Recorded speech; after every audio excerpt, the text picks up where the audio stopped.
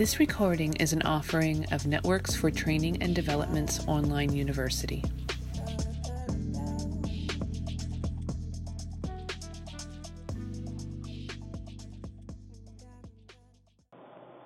Hi everyone, this is Rosa McAllister, and this is our monthly Healing Circle call. It's 2 p.m. here in beautiful Hawaii, 8 p.m. Eastern Time in Pennsylvania and other areas. And I'm calling to help lead us in this discussion today. This is our monthly call. We make and join together on the first Monday of the month, 8 p.m. Eastern Time, for about 20 minutes, sometimes a little bit less, sometimes a little bit more. It's a time for us to just convene, to gather together, whoever else would like to be together, to take a few moments to breathe together and be together, to enjoy one another's company, and to hold each other in a circle of hope and healing light and belief with one another. You know, so oftentimes we gather together for various reasons, for meetings or for parties or for various issues or items or reasons. But this was designed a number of years ago with folks just asking if we could come together, just whoever wanted to, just to quietly breathe together in a way of meditation or prayer or whatever you want to call it, in order to just recognize that whether near or far, we are here together, we care about one another. And so we started doing this through networks on a regular basis a couple of years ago, and I personally love this time and look forward to it each month. So this month, this call, I'd like to talk about and introduce you, if you're not already familiar with one of my teachers. His name is Lama Surya Das, L-A-M-A, Lama Surya, S-U-R-Y-A, Das, D-A-S. And he jokingly refers to himself as the Brooklyn Buddha. He is well-known, internationally known, Buddhist teacher, and yet he has this very Brooklyn accent. He is from Brooklyn, New York.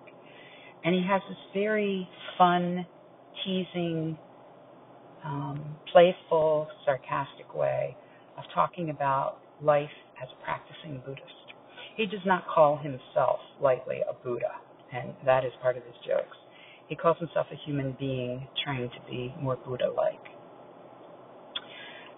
As life happens sometimes, things kind of come at you, or at least for me, and sometimes it's not just the one thing that comes, it's 2 or 3 or 4 until I kind of notice, like, oh my. So I had that interestingly in the last couple of days with Lama Surya Das. He is someone that I've sat in his presence and listened to and taken classes with over several decades. He is someone that I've read several of his books and listened to his podcasts. And interestingly enough, I just finished rereading one of his books, Living in Buddha Time, Standard Buddha Time, And as I was driving yesterday to my granddaughter Olivia's first ballet recital, I was listening to NPR, National Public Radio, in my car, and guess who was being interviewed? Lama Surya Das. And I couldn't help but notice the little wink from the universe and listened intently to him and actually pulled over on a couple of occasions and took some notes. And then as I was thinking about what I wanted to talk about today and lead in our few minutes together, I thought, let me talk about Lama Surya Das and what I relearned from him yesterday. He probably has one of the best takes on the idea of meditation that I've heard. And I love the way he talks about meditation and himself and his life, because he talks about his imperfections. He talks about his humanness. He talks about his foibles and issues and ongoing struggles with being a human being in this world. But how he talks about meditation, I think, is really, really wonderful. So what he said, or how he started, he said that as a young child, playing hide and seek outside with his cousins and siblings in both Brooklyn and Long Island, as he would say, which is where he was born and then later grew up in Brooklyn. He learned a very early meditation lesson, and that was while playing hide and seek, if he would stop and simply tune in and sense directly in the immediacy of the moment, he would realize that he became more focused and everything became clearer, much clearer for him. The more he would be able to see and hear, and his cousins and his friends dubbed him the hide and seek master because people could never find him. Because the more he would quiet himself in body and mind, the more he could actually see and hear. Very early meditation practice. He said this was his youthful introduction to the harmony and the oneness available through a heightened, wakeful, as he called it, present awareness. And he said he remembers talking to his Bubby, his beloved grandmother. He grew up Jewish in Brooklyn and Long Island through his parents' culture and religion. And his Bubby, who he adored, his grandmother, he remembered talking with her about this idea of being wakeful, as he called it. He said that it was his idea that he was almost asleep because he was so still, but he was actually more awake than ever and more than his usual. And that's when he could see in the dark and hear things that otherwise he couldn't see or hear. And he also realized that when he became wakeful, as he called it as a child, that's also when problems and other things seem to kind of process themselves out. So, interestingly enough, he has become one of the leading experts on how to meditate. And again, I love his definition and his way about talking about this. He says that being mindful, or mindfulness as we now call it, and it's such the buzz, is not much more than just counting to 10 before acting. Another lesson that he learned well from his Bubby as a child. That one should never react or respond in a heightened state of emotion, be it joy or sadness or anger or fear or whatever. And that sometimes the big mistakes we make in our life is when we do just that, when we react without waiting. And the old adage that Bubby taught him to count to 10 and to breathe before reacting is another way towards this mindfulness, or as he called it, wakefulness. He also goes on to say that being, quote, one with something, this idea of being one with something is another way of thinking about mindfulness or wakefulness or meditating. And he said that his favorite practice of meditating or being mindful or wakeful is walking his dog.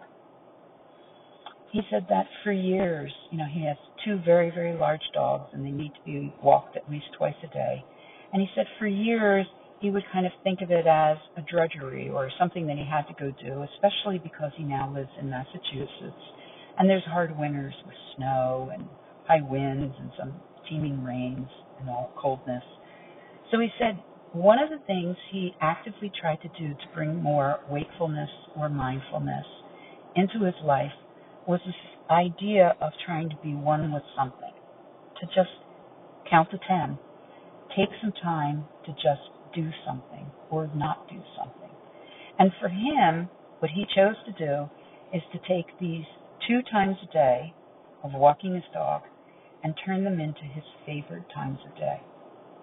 So he talks about how he would pick out his outfits, or pick out initially music he was going to listen to, or pick out what time of day or what snack to bring or something like that so that he could more enjoy these times of day.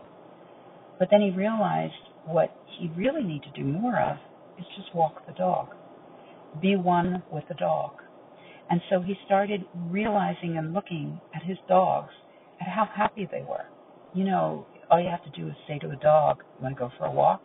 And we all know immediately what they do. They start jumping and licking and panting and smiling, and their tail starts wagging and wiggling, and because they're happy, because it's a joyful part of their day, maybe the most joyful. And part of it is getting outside, and part of it is running a bit, and part of it is being with you. And he said when he started looking at that and realizing that he needed to wag his tail a little bit more, when he walked the dog. That he should have a similar reaction with the thought of, let's go for a walk. And so he started to try to incorporate that and try to build this into his two favorite parts of the day. And he said, that's what's happened. He gets excited, even if it's raining. He has special boots now he puts on, kind of like a little kid, and a raincoat. Or if it's snowy or slushy or cold or hot or whatever the weather or whatever is going on, he tries to build this into, oh, I'm going to wag my tail and I'm going to go out there with my dogs and we're going for a walk. And being one with something and embracing it for what it is. He reminds us that dog, by the way, is God spelled backwards, as we all know. He said that being one with something is the same thing as being with your beloved. You know those moments when you're just with someone that you care so much about that you almost fall into the same breathing patterns. You might not even be talking. You might just be sitting. Maybe you're watching a movie. Maybe it's the quiet before you both fall asleep. Or maybe it's when you hear your beloved beside you falling asleep and they've already drifted off and you listen to their breathing.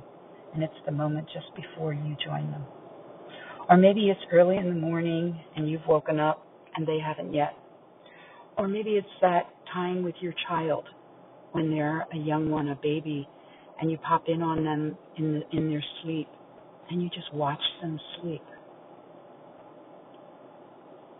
All of these are examples of being one with something, where everything else kind of melts away, when you're just literally in the moment, in a wakeful state, where everything is heightened, your emotions, your awareness, everything.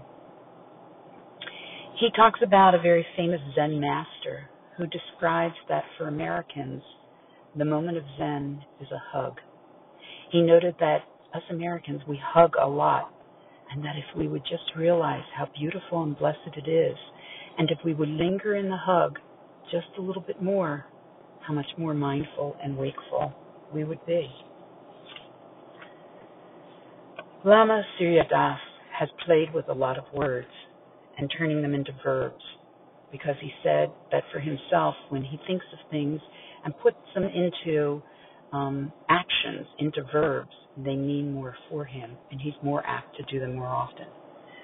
So he talks about this idea of awareness, and he tells himself to aware, that is the verb, or be awaring. He adds INGs on a lot of words.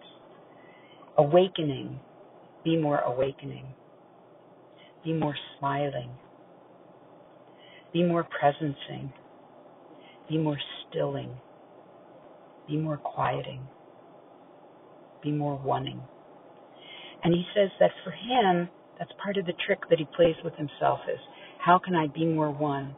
How can I make it an action, a goal that I'm actually working on every day?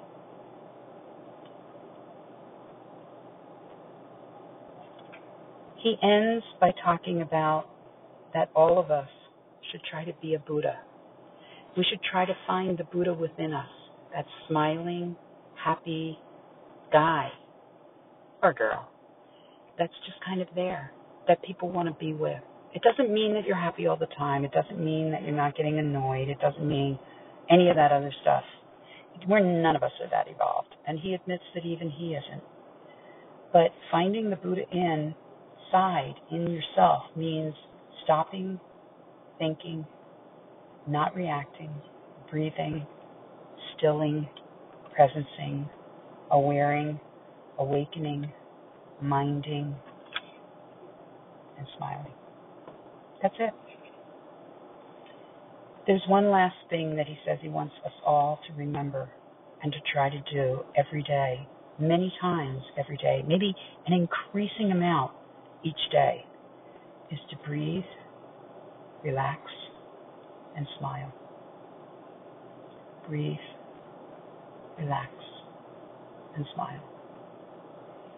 So I leave you with these loving words that I'm sitting here in my car in beautiful Maui at 2-something in the afternoon, and I'm breathing with you. I'm relaxing with you, and I'm smiling with you. Sending you so much love and aloha. See you again next month on the first Monday of the month for our Healing Circle call at 8 p.m. Eastern Time.